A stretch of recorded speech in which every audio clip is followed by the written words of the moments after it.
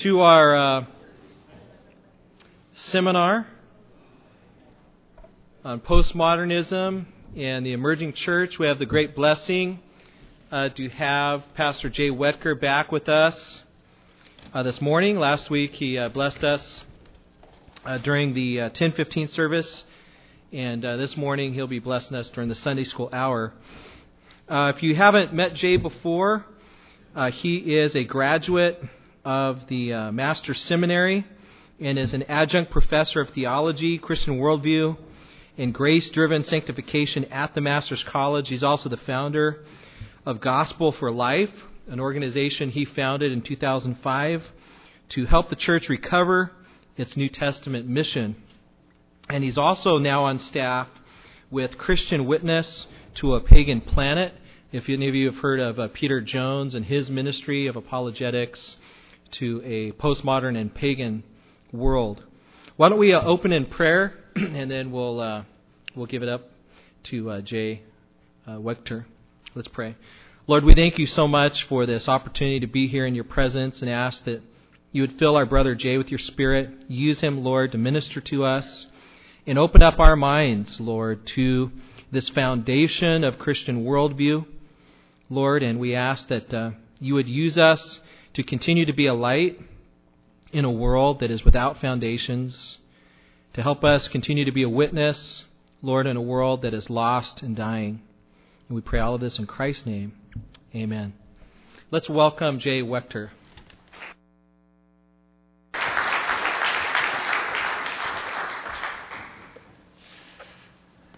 Thank you, Pastor Mike, very much. It's good to be with you again. I'm so excited about this topic.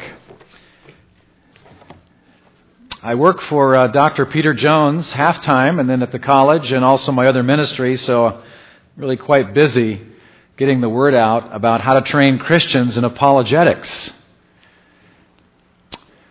Dr. Peter Jones had been a missionary to France for the better part of 20 years, and when he returned to America, he was shocked by what he saw. He was amazed that a new form of Gnosticism or paganism was becoming mainstreamed in America. And he was amazed that this had changed so much in 2 decades since he'd been in France. And as a result of that, he began researching madly, and he wrote the book, The Gnostic Empire Strikes Back, Spirit Wars, Pagan in the Pew, The God of Sex, and a couple others. And these books are really cutting edge. It's really a cutting edge analysis of our present culture. And our premise today is that Paul's analysis, the Apostle Paul's analysis of first century pagan culture, is a perfect fit for analyzing our culture today. And so if you'd open your Bibles to Romans chapter 1, we're going to read together the first 10 verses or so in Romans chapter 1.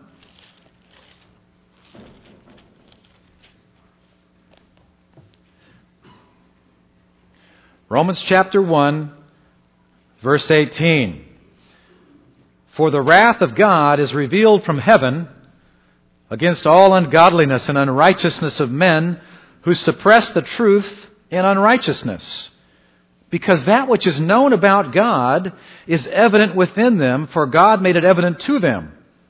For since the creation of the world, His invisible attributes, His eternal power and divine nature have been clearly seen, being understood through what has been made, so that they are without excuse. For even though they knew God, they did not honor Him as God or give thanks, but they became futile in their speculations, and their foolish heart was darkened.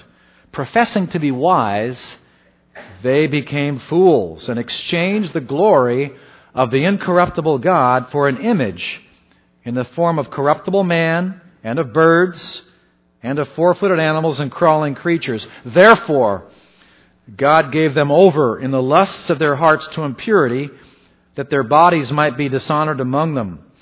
For they exchanged the truth of God for a lie, and worshipped and served the creature rather than the Creator, who is blessed forever. Amen. For this reason, God gave them over to degrading passions, for their women exchanged the natural function for that which is unnatural. And in the same way, also, the men abandoned their natural function of the woman and burned in their desire toward one another, men with men committing indecent acts and receiving in their own persons the due penalty of their error. And just as they did not see fit to acknowledge God any longer, God gave them over to a depraved mind to do those things which are not proper. Oh, what an incisive analysis of our culture today. What a testament to divine inspiration that the Apostle Paul should target one of the main problems in our culture today, and that is homosexuality. That he should open that topic up in the largest epistle on salvation in the New Testament. Why would he introduce that here? To show us that this particular perversion has a theological error behind it that drives it. What a mark this is of divine inspiration. How relevant this is for today. Almost every day when I open the LA Times, there's something in that paper about sexual politics. Something about gay marriage, something about sexual orientation, something about protecting transsexuals in school. Almost every day there's an article about this in our paper. Well, I've titled the talk this morning, Biblical Cosmology, the Christian Response to Neo-Paganism or the New Paganism. And I'm absolutely convinced that the way Paul begins Romans chapter 1, at least the section in verse 18, about the creation, is a really powerful lever, a powerful fulcrum by which we can tip over these idols in our culture that are threatening to capture hearts and minds. That word cosmology, don't let that throw you. It's a branch of philosophy and theology which deals with creation, the universe, and origins. So when you see the word cosmology, it's a reference to creation. At the very heart of biblical cosmology is the creator-creature distinction. The fact that God is transcendent, omniscient, omnipotent, omnipresent, not a part of the creation. When He made the universe, He had nothing to work with. God and matter are not co-eternal. God called everything into existence out of nothing. We call this creation ex nihilo. He made all things out of nothing, which means He owns every molecule in the universe. And He has complete rule, reign, and dominion over all He's made. And because of this doctrine of ex nihilo, we're convinced as Christians that God has the right to tell all people what to believe and how to live. When I'm witnessing, I introduce the doctrine of creation first, because I want that person to know that God owns every molecule in their body. He has the right to tell them how to live, and they are accountable to Him and responsible to Him, and they will give an account to Him someday.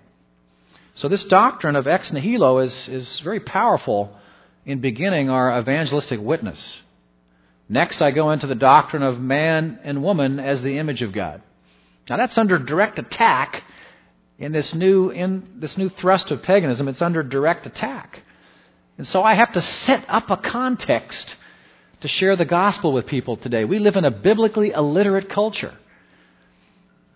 I was sharing the gospel with a man this week who grew up in a church. And he said to me twice during the conversation, "Jay, God is everything." I said, "No, God is everywhere, but He is not everything. Don't confuse those two." And he kept going back to that statement. God is everything. So we have to understand that the media is just hammering our young people with this idea of pantheism. That God and the creation are all bound up together. And we've lost the concept that God is separate, altogether other, and transcendent, and He's upholding everything He's made by His power. That's being lost today. So when I begin witnessing, I always begin with creation. It's absolutely important that we understand that biblical cosmology is the foundation for the gospel. The word of grace, the word of Christ crucified and arisen for sinners, only makes sense in a world in which God is omnipotent, creator, who's lawmaker, ruler, judge, and praise God, Redeemer. The gospel only makes sense in a world in which God is sovereign over everything. And so we look to the Word of God, the Scriptures, to understand that God is the definer of everything He has made. He gives the designations. He gives the categories. He gives the definitions. We call these creation structures. God has built into the universe creation structures. That means the Lord, God of Scripture, is the only fixed point of reference by which we can properly interpret reality. Only by His infallible Word do we know what is true, what is real, what is right, and what is wrong. Now that's under attack in our universities today. It's been a long time coming before postmodernism and paganism has begun to capture the minds of today's Americans. It's been a long time coming. We know how it started.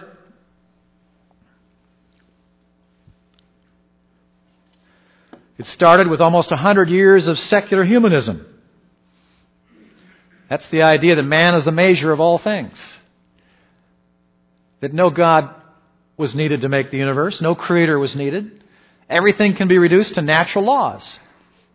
Everything we see here today is just a result of chemical properties, matter and motion. No creator was needed. Modern science explained it all away. You're nothing but a biological machine to determine meaning for yourself. Well, we've had almost 100 years of that in the academy.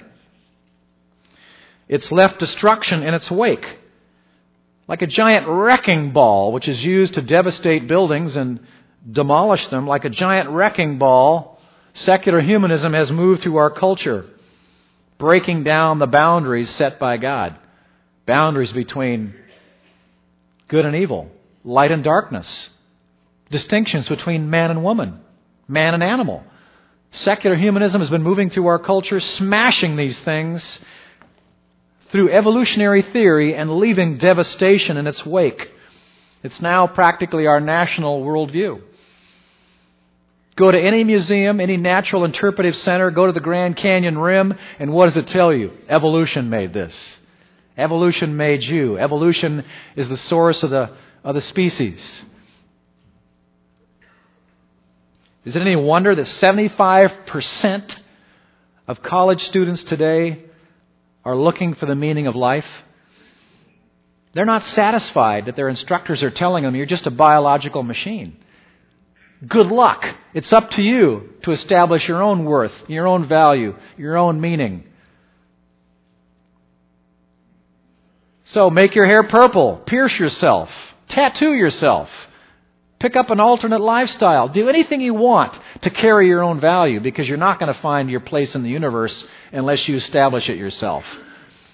This is what secular humanism has done. It's just swept through our society with the doctrine of what is known as philosophic naturalism. And who was the great evangelist of philosophical naturalism? Carl Sagan. The universe is all there is and all there ever will be. Well, he doesn't believe that now. He knows better because he's dead.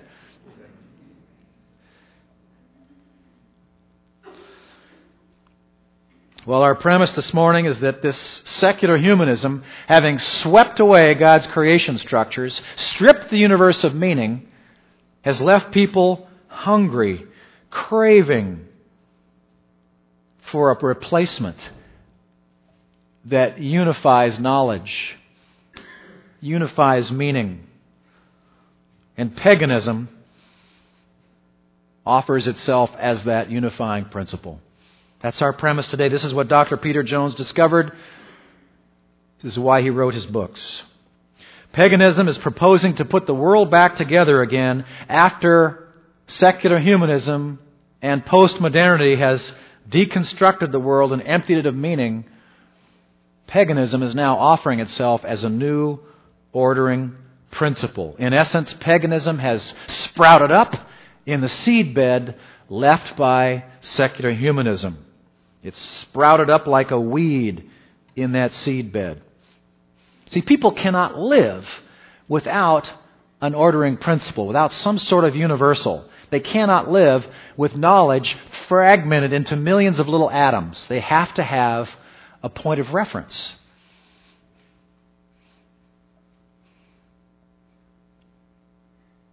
Conceptually, Darwinianism offers itself as that unifying principle. It's a false universal, a pseudo-universal by which people try to order facts and correlate facts and associate facts. But that still doesn't answer the question of man's spiritual hunger.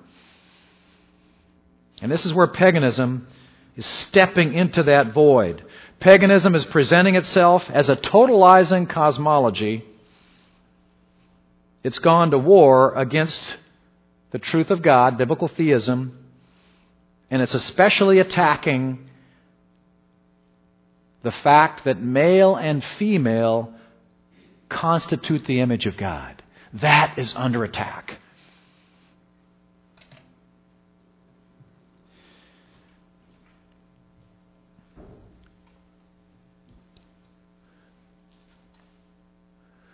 This worldview lens of paganism proposes a sweeping monistic vision. That's not the same word as monastic, which has to do with monks and monasteries. Monistic has to do with oneism or sameness.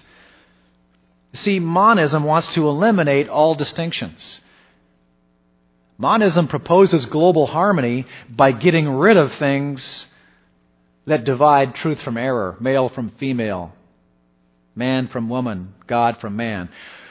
Monism shoves everything together and says we will achieve oneness when we drop our doctrinal differences. We will achieve oneness when we get rid of these ridiculous ideas that there's objective truth, objective good, and objective evil. I don't know if I mentioned last week, but I went on to several secular campuses and I began interviewing students. What do you think about those terrible shootings on the campus of Virginia Polytech? Wasn't that a wicked thing that was done? Not a single student would own that act as evil or wicked. They all described it in a perspectival manner. Well, that student, from his vantage point, was just releasing his rage and so on. They would not condemn the act. And it's remarkable. This relativism has just come in like a flood. So, we want you to understand this morning that the antithesis, opposites, the antithesis affirmed in Scripture demonstrates that this paganism is not partly right. It's altogether wrong. It's altogether evil. And it's being taught on our university campuses. And we're going to contrast that to what is known as biblical theism or biblical cosmology. Biblical cosmology, the doctrine that God is creator, and He's named the things that He's created. He's given designations, definitions, differences, and distinctions. That particular doctrine is a really beautiful doctrine. It says that the distinctions which God has made in creation constitute creation structures which are abiding and immutable. This particular couple up here, I discipled that gentleman for about 5 years, and then he led this young woman to the Lord, and I'm doing their marriage in 15 days. So I'm praising God. He lets me work with these college kids. I met him on a college campus. And he turned out to be an amazing evangelist. He has led 9 people to Christ in the last 5 years, and they're solidly being discipled.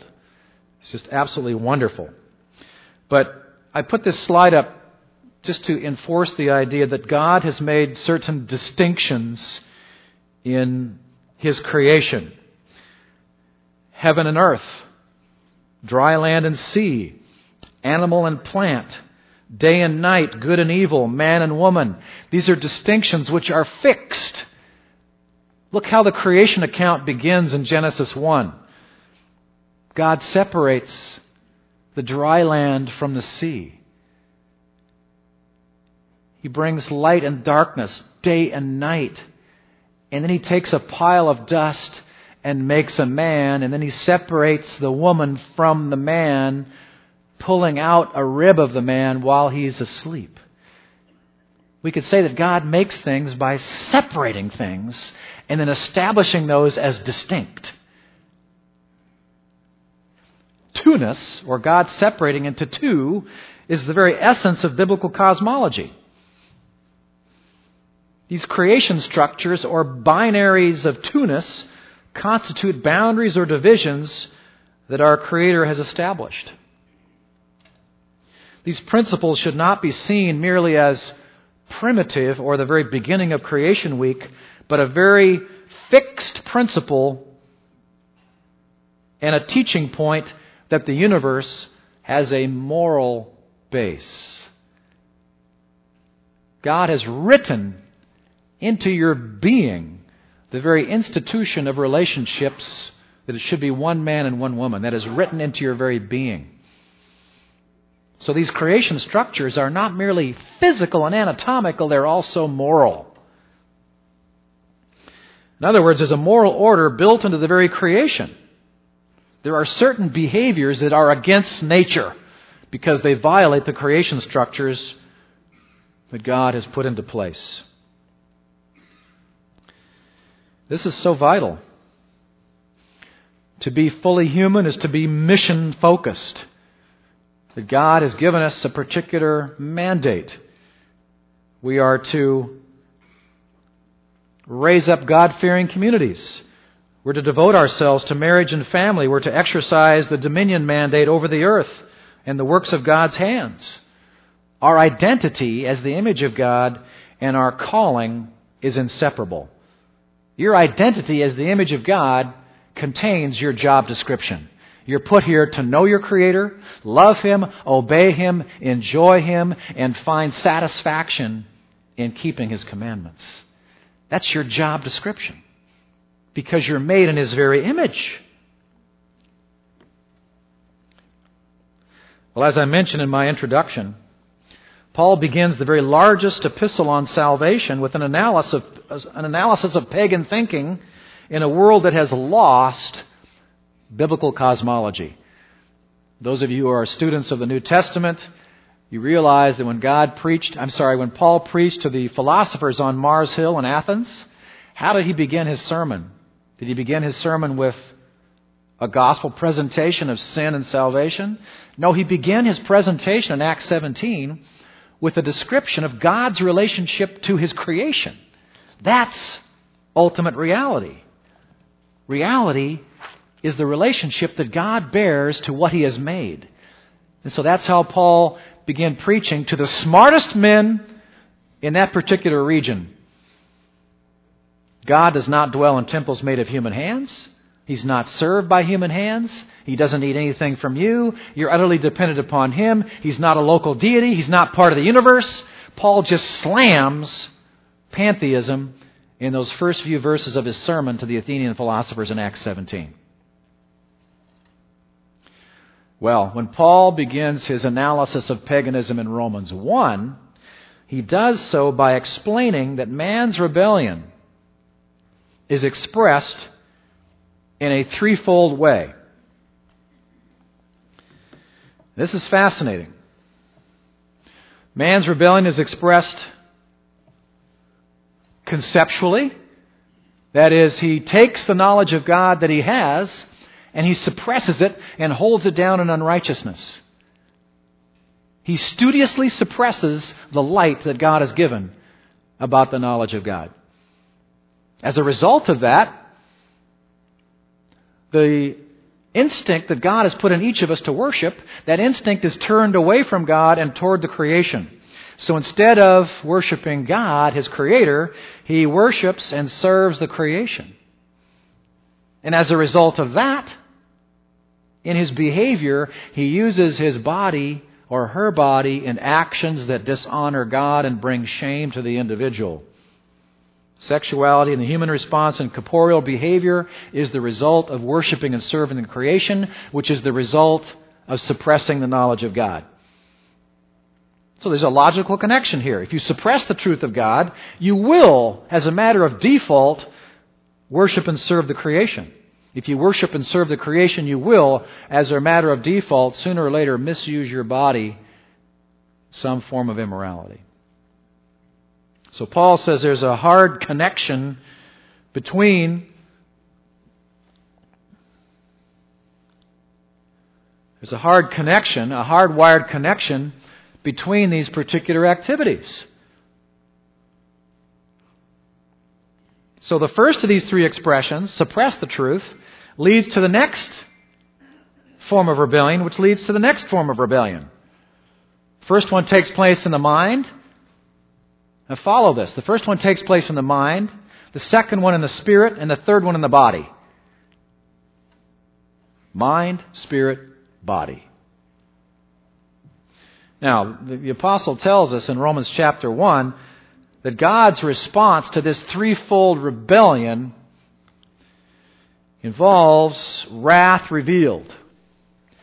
God's wrath is expressed in very precise ways. If man is expressing his rebellion in the form of three exchanges, then God is expressing his wrath in the form of three givings over. So look at your text again. Go back to Romans 1 and let's just find these for a moment. Look at the ways that man exchanges, and then we'll look at the ways that God gives over. It says in verse 23, and they exchanged the glory of the incorruptible God for an image in the form of corruptible man, birds, four-footed animals, crawling creatures. So what's exchanged? Glory.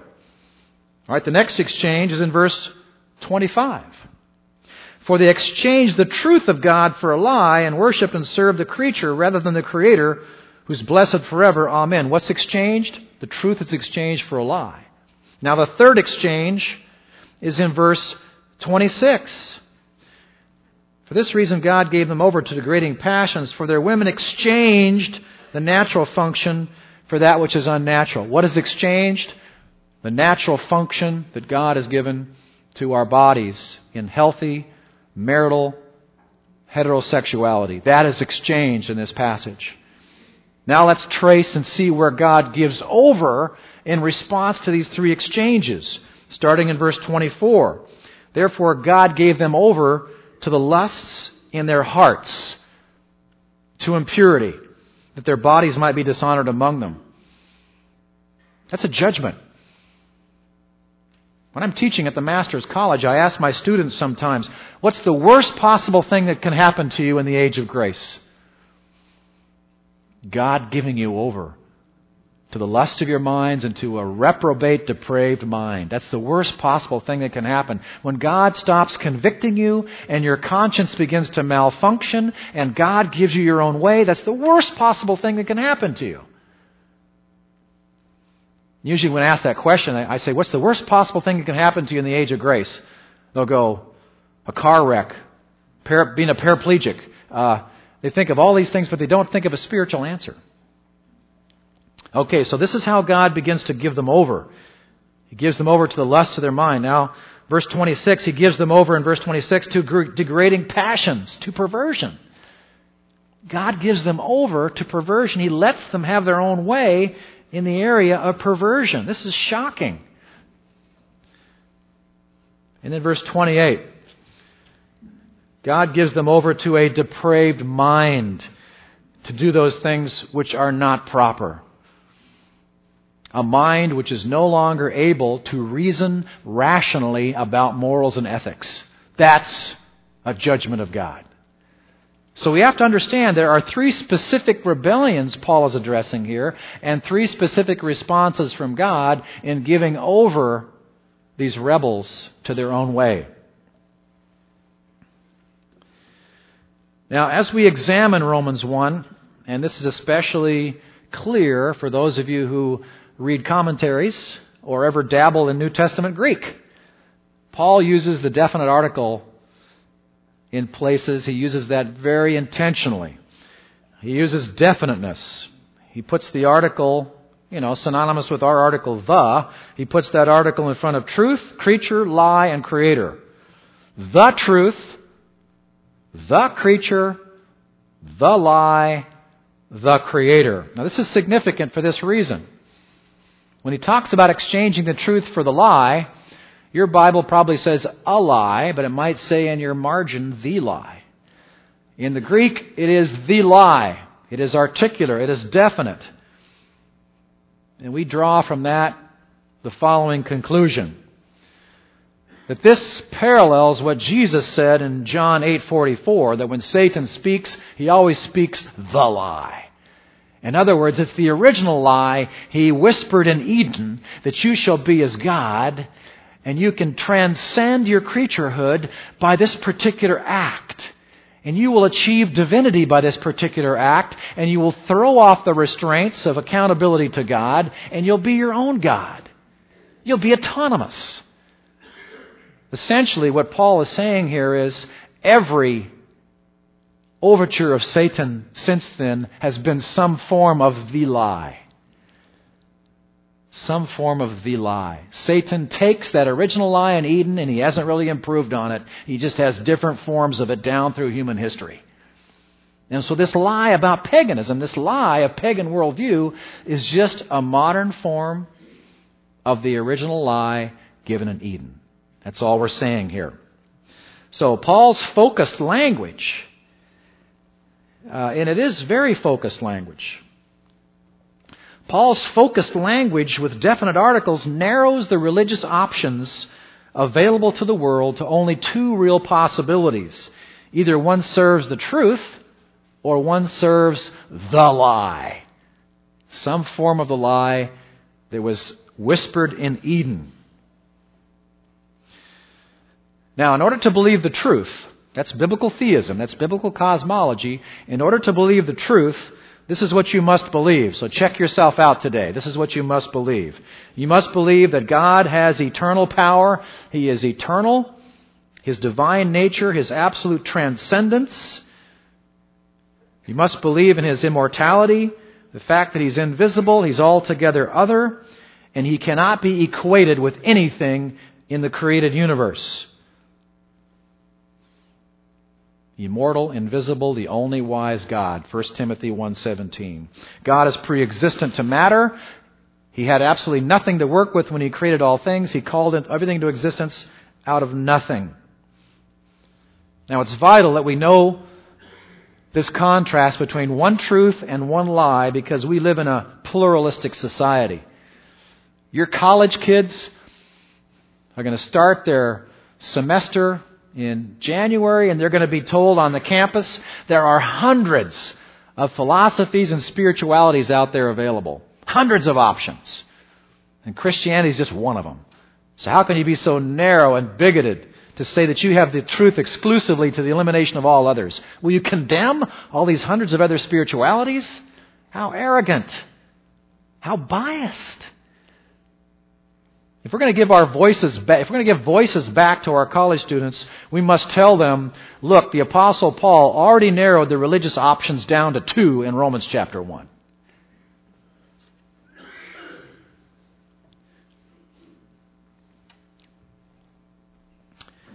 You cannot hold a wrong concept of God and escape. To speculate and hold a wrong concept of God is not an innocent, benign activity. It brings the wrath of God down upon you because it says in verses 19 and 20, you are without excuse. You have no apologetic. You have no defense. Why? Because the nature of God, the character of God, the attributes of God are clearly seen in creation. God has made it evident to them in what they see around them, and He's made it evident within them. The knowledge of God is written in creation, and it's also written in the heart. And they are without excuse. So the wrath of God is revealed against all those who suppress the truth of God in unrighteousness. Now this gets incredibly significant because what our postmodern world celebrates, and I just want to applaud again the decision of this church to open up this topic of the puzzle pieces of postmodernism. I'm just so happy that they're doing this because we preach the truth of God against the backdrop of a culture that is in a death spiral. We preach the truth of God against that backdrop of reflecting upon how our culture is killing itself with philosophical suicide. And so I'm just praising God for the decision this church made to conduct this particular series of seminars. But take a look at that PowerPoint. What our postmodern world celebrates, namely the rejection of all absolutes and its assumed right to define all reality privately, is actually a sign of what? God's wrath. The threat that God deals with repressors and suppressors with His wrath is not only a threat of hell to come. God is telling us that the outpouring of His wrath is taking place now. But it's not in the form of fire. It's not in the form of burning. It is in the form of a society that is unraveling. We need to understand this, that the present revelation of God's wrath is not primarily speaking of future wrath. The present revelation of God's wrath is actually, in this context of Romans 1, a present reality. It's God giving sinners over to a depraved mind. It's God giving sinners over to their lusts. It's God giving sinners over to perversion. It's like a little house perched on the edge of a high cliff. And as the waves tear at that soil, gradually the house crumbles and falls to the rocks below and is crushed. So what is the present revelation of God's wrath? It is God allowing the moral fabric of society to erode away and crumble.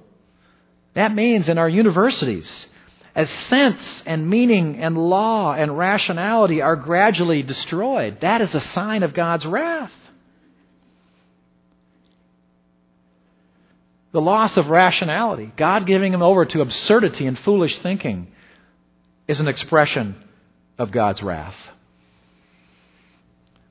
We need to know this if we're going to witness. I wasn't feeling particularly bold the other day, but I decided to share my faith anyway, and I walked up to 3 students at CalArts University.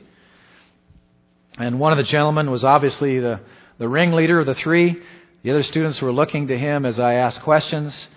And this fellow, they're all seniors, and this fellow said, well, I've studied philosophy extensively. And in this area, I'm Nietzschean. In this area, I'm a solipsist. In this area, I'm Freudian. And he starts naming all these things, and I'm thinking, oh boy, how can I keep up with this guy? And so I let him explain what he believed, and he told me it wasn't much different than Christianity. And I said, no, it is. It is. And he says, well, I don't think that much of Christianity. He goes, I've dated evangelical college students. He says, they don't impress me at all. He says, the other day I dated an evangelical girl. And then she told me this. She goes, the Old Testament, we almost never use that. All we use now is the New Testament. She says, as far as I could tell, the first century world, the Old Testament was their Bible. And the New Testament wasn't fully inscripturated. So I'm thinking, boy, this guy knows his stuff. But he's using that against the truth of Christianity. So I'm just not getting through it all. And the other students with him, they're kind of applauding, as he makes his point. Then I tried just a little bit of antithesis, contrasting truth and error, and this was his response to me. Why are you short-circuiting the conversation by making absolute statements? In other words, he's coming back at me with a postmodern spin on the conversation. So I began praying silently, Lord, how can I reach this guy? And then it came to me. I'm going to ask him the question, Has anybody ever told you what God says about your worldview? And so I asked him that. He goes, no. I said, let me show you. Turned to Romans 1 and read our text. And I'm not kidding. His head began to cock slightly like the RCA dog, his master's voice. His head began to cock slightly like the RCA dog. And he was in shock. Because it wasn't me speaking. It was his Creator speaking through the Word. He was caught red-handed as a rebel. His real animosity and innate hostility to his Creator was right there in red letters. He was caught. Well, they finally had to go, but he still left. He said goodbye. He still left with his head like that. As he left, he was amazed. He'd heard the voice of his Creator in the Word.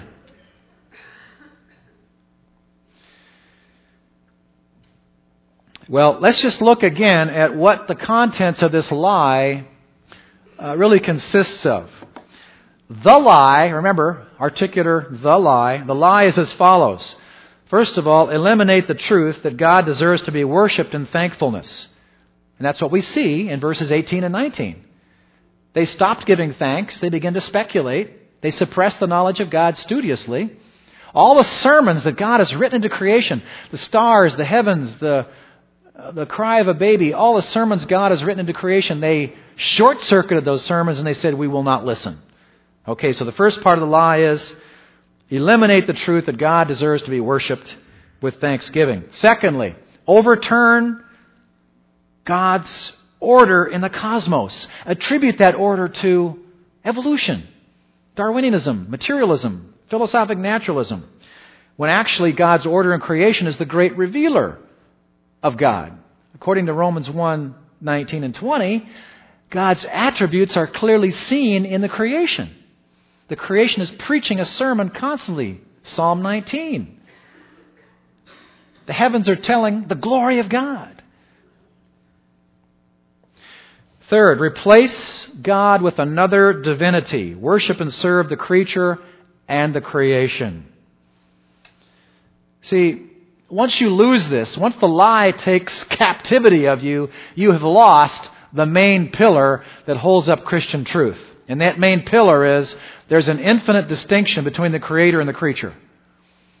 See, that distinction is being lost on our young people today. They don't believe that God is utterly powerful and transcendent and they are a dependent creature. That's lost today. We're dealing with a generation of pagans, as Paul did in Acts 17. I've got to go back and establish that first pillar, that there's a creation, there's a distinction between the Creator and the creature that is infinite. He is self-existent. I'm utterly dependent. He's eternal. I'm living in a little tiny envelope of time, space, and mass. And though my spirit will live forever, my body as well, I had a beginning. God had no beginning. Well, Paul goes on to say that if you do this, if you eliminate the truth,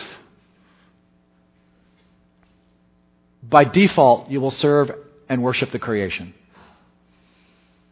See, even an atheist, because God created him to be a worshiper, he is worshiping all day long. Atheism does not remove the God-given capacity and desire and craving to worship. We must worship something. We're worshiping all day long. So the person who rejects the knowledge of God is still a worshiper. He will, by default, worship and serve the creation and the creature. And Paul says when we do so, we lose our glory. We exchange the glory, verse 23. We exchange away the glory and we reduce ourselves to that of an animal. We barter away our glory. We are debased. We become subjected to the creation. This was typified in Israel's own apostasy when they made the golden calf. What does the apostle say about that? The act of making that golden calf was a switch. It was an exchange. They bartered away the glory that comes from knowing the one true God, and they debased themselves and became like an animal. Isn't that interesting? That preceded their party, their banquet, their orgy. I sometimes ask my students at the college, why did they make a golden calf before they descended into partying and debauchery? Why did they make a golden calf first? The answer is golden calves don't require holiness. Golden calves don't mind if you commit adultery and get drunk. Golden calves have no holy attributes. Well, here's my point this morning, that our society is being captured by sexual immorality. And there is a philosophy, a theology, a cosmology that stands behind it, and we need to know what it is. If we're going to adequately defend the faith, we must know what cosmology is driving this madness for sexual immorality in our culture. Our culture is literally worshiping sex in a slightly different way, but with just as much vigor as the ancient fertility cults of Canaan. Our culture is very close to being right there. One of my favorite authors, John O. Anderson, brings out from the book of Hosea that the pagan cultures of Canaan had a fertility rite where you worshipped by illicit sexuality, and then you slew infants. And if millions of American babies are aborted every year, are we not also sacrificing our infants to a god of illicit sexuality? Though we don't have altars that look like Moloch, we're still doing the same thing.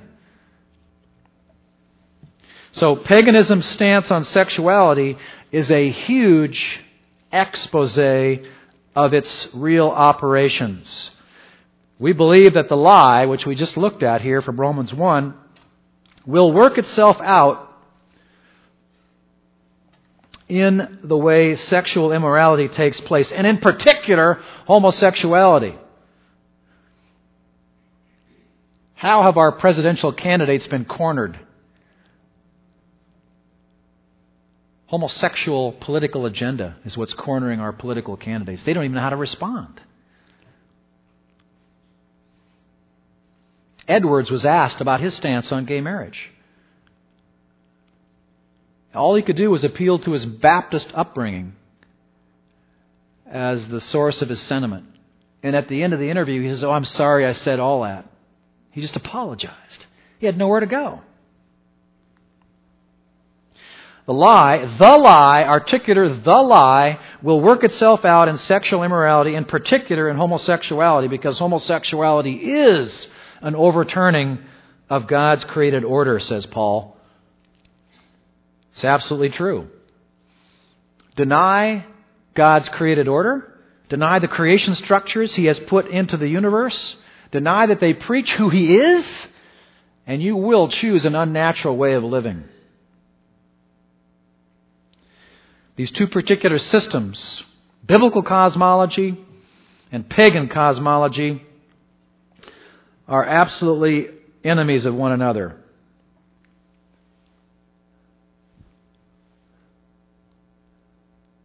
I'm having trouble advancing this. You can't help me with that, can you?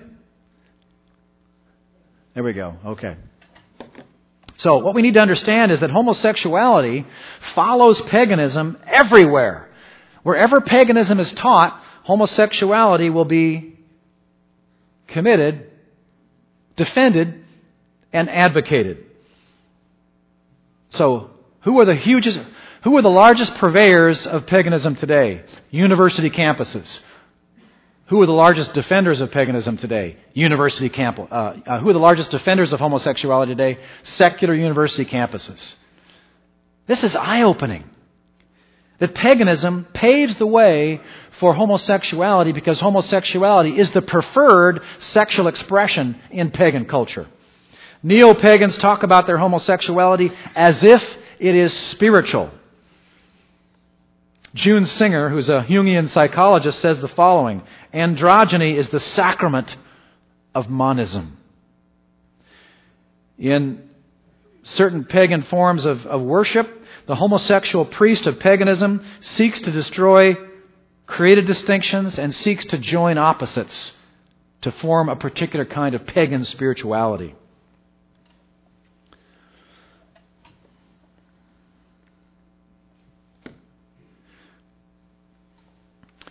In contrast to monastic pagan worldview, the trueness of biblical theism explains so much of the Christian life. Is that one of the earlier slides?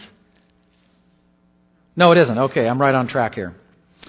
So, the trueness of biblical theism upholds the immutability of the creation structures that God has set into place.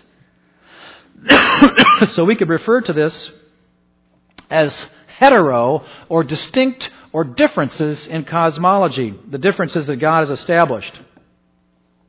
These particular distinctions being, heterocosmology celebrates the creator-creature distinction. Heterospirituality celebrates the otherness and transcendence of God, which makes possible true worship and intimacy. See, in paganism, you never worship the God who's outside of you. You worship yourself. Paganism is a praise and celebration of self. It's devilish. It's narcissistic. In biblical cosmology, nature and the creation give praise to God. They do not receive praise. And then lastly, heterosexuality is union with a difference. It symbolizes the relation of God and the world in a love relationship with a person who is different from us in gender. This is God's plan.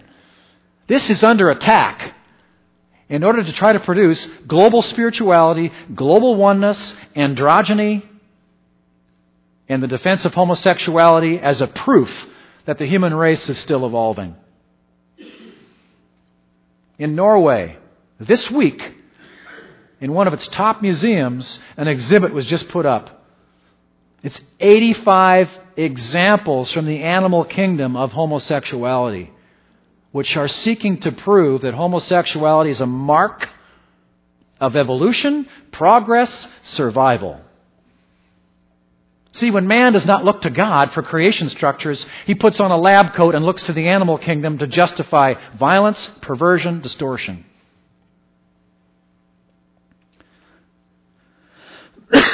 Excuse me.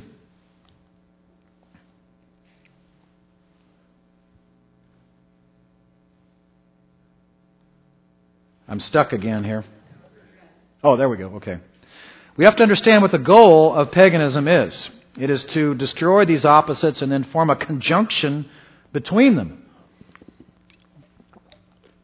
Those of you who are aware of this new bill, SB 777, which would defend transsexual behavior in elementary, junior highs, and high schools, in secular junior highs, high schools, and junior highs, I'm shocked at what it says. Some of the wording says that you will not be able to make a distinction between gender. You can't even use the word mother and father without using homosexual parent as well.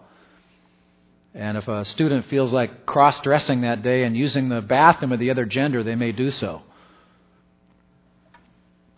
They want to make our schools indoctrination centers for this pagan worldview.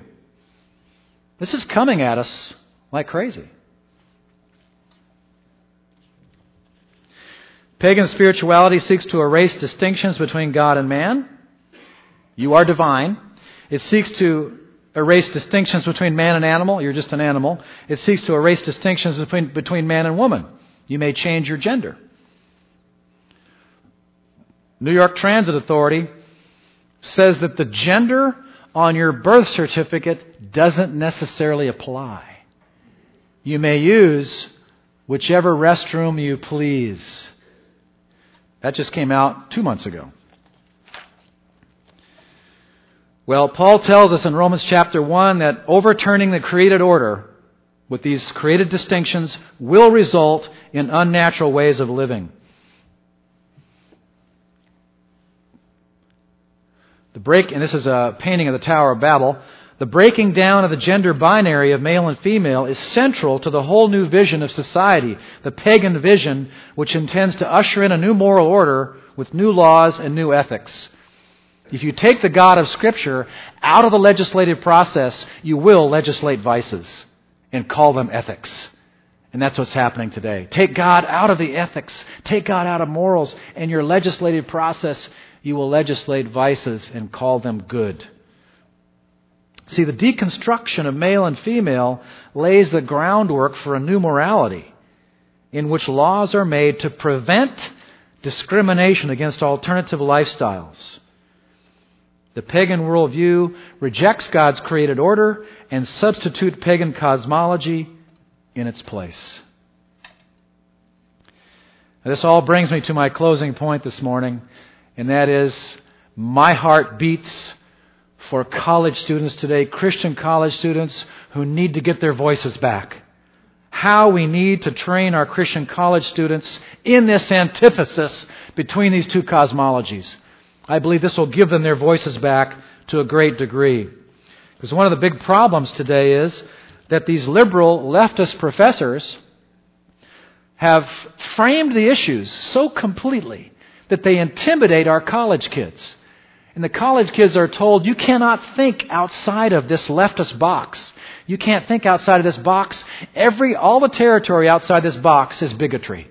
We will not allow you to think outside this box. We've got to equip our college kids to give an answer in the academy. And I believe biblical cosmology is one of the main ways of doing that. Teaching these kids antithesis evangelism. Let's look at the two worldviews. Let's look at what each worldview teaches. And let's look at the consequences of each. Paul has told us the consequences right here. Overturn God's created order, and it'll result in unnatural ways of living. We can do this, people. Romans 1 is the key. So, biblical cosmology is what we really need. These liberal educators have framed the issues. They've come up with the categories. We need to come back with biblical categories to answer them. And I really believe that Romans 1 is really key in this. It's one of the main ways we should equip our college kids to give an answer and give them their voices back. Excuse me. I want to leave time for questions, so I'm rushing through these last few slides here. Our task as Christian leaders is to provide students with the cosmological and theological categories necessary to enable them to stand against the pagan worldview. If we don't do this, it's like sending lambs into a pack of wolves when we send them off to college. We must be more proactive about preparing and equipping and world-proofing our kids for college. This should be starting in junior high and high school to get our kids grounded in biblical worldview. Central to our strategy is to set up a contrast between pagan and biblical cosmology, and then we show the consequences of each. There are dire consequences of pagan worldview, and Paul catalogs them in Romans 1. By contrast, Christ the Lord is Lord of the cosmos, Lord of His church, Lord over all truth. He is sovereign over all knowledge. He alone reconciles to God. He is at the very center of our worldview. And what's remarkable to me is that the same Greek word that is used, God gave them over. Paradidomi, that same Greek word is used by Paul in Romans 8, where he says that God did not withhold His own Son, but delivered Him up and gave Him over for us. The same God who puts people under His wrath, gives them over to a depraved mind, to perversion and to their lusts, gave over His Son, that the Lord Jesus Christ might absorb that wrath into His own being, and God might wrap around us His own righteousness as a robe and then adopt us as His children. We have a great gospel to preach against the backdrop of God's present wrath being revealed now. We have a powerful gospel to preach, but we should preach it against that black backdrop of society's present condition and what God says about it in Romans chapter 1.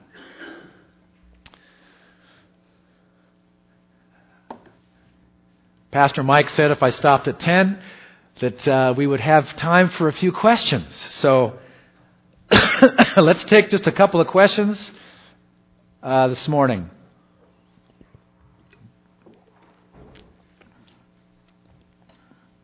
Well, I couldn't have answered all your questions, so there must be a few. How this applies to your own witness, to the campus ministries, to your educational goals for Cornerstone Church. Yes? Can you repeat from last week's message those 4 questions that you asked in preparation of witnessing? Absolutely, and thank you for bringing that up. That reminds me that anybody who would like notes from last week, Pastor Mike Berry can get you a copy. In fact, those 4 questions are in that 6-page outline. But those 4 questions are, who made you? Where'd you come from? What is a human being? What is the value of life? Why is your life sacred? What has gone wrong with the world? What can we do to fix it? And we often use those 4 questions on a secular campus to open up this whole topic of worldview and pave the way for the gospel answer to those 4 questions. Yes? I always do. Yeah, I always do because I start with creator, sin, answer. Yes?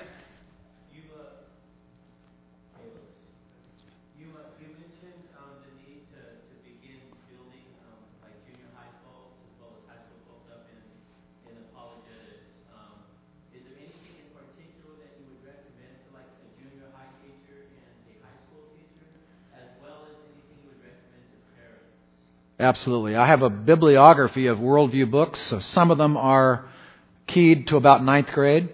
But there's also a curriculum from Summit Ministries with David Noble that allows just an excellent class in worldview to be taught at the high school level.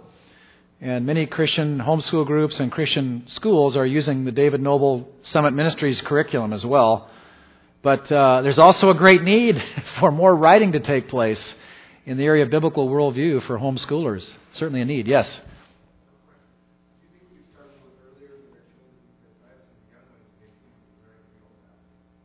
Yeah, and what age are you suggesting? Wow.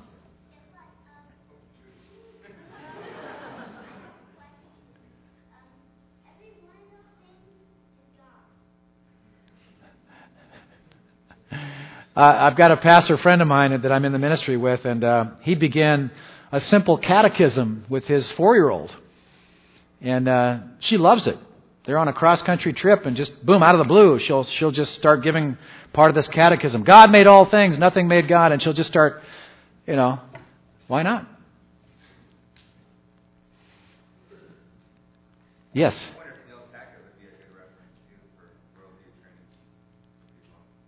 Yes, Del Tackett, who has joined forces with Focus on the Family, has a particular series called The Truth Project. And there's just some excellent articles in the magazine that James Dobson publishes.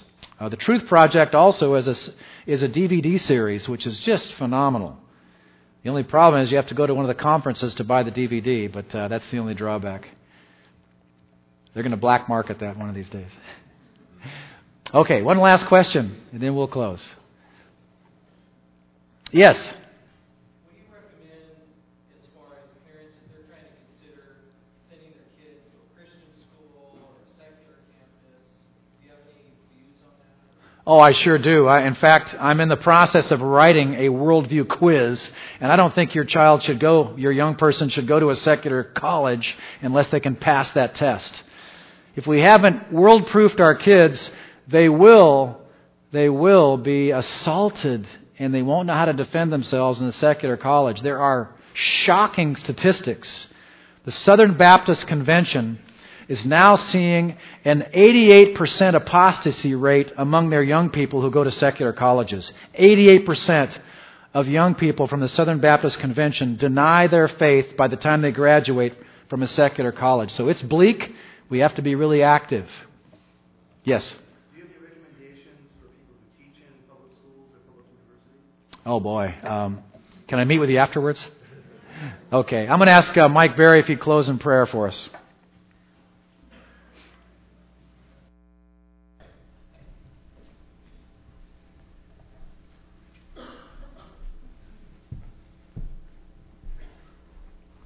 Let's first just thank Jay for coming out the past couple weeks.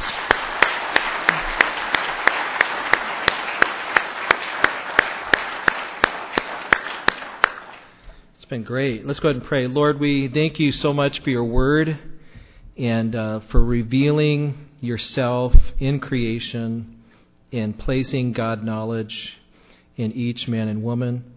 We pray, Father, that, Lord, we would be equipped, more and more equipped here in this body to share the gospel. And also, Lord, we just cry out to you with our brother Jay that you would help our young people to grow up and learn to embrace Christ for themselves and to know how to defend it and live for Christ, Lord, in an increasingly pagan culture. We pray that we would do the best job we can as parents and as a church to equip our young people as they're growing up here. And Lord, that we would, by your grace, not see those kind of statistics. Lord, that our young people would grow up to be mighty men and women for Christ. We pray this in the name of our Lord Jesus. Amen.